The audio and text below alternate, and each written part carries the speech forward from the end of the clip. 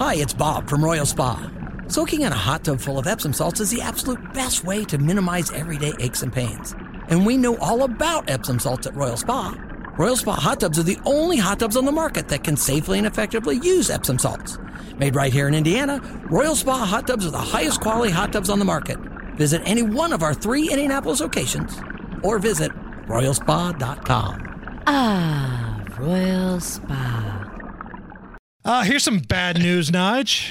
The DHS has lost track of 177,000 migrants inside the United States.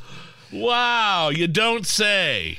An internal watchdog report says that the DHS has a limited ability to track migrants who have crossed the border once they've been released into the United States awaiting their asylum hearings. Well-oiled machine down there, isn't it?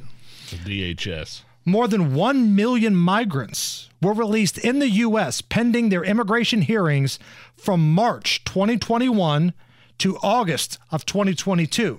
This is according to a new report from the DHS Office of Inspector General. Of those migrants' records, more than 54,000 were blank, while the rest were either invalid or not legitimate residential locations. Wow. Not to mention that stupid little app that Alejandro Mayorkas has rolled out where they approve everybody.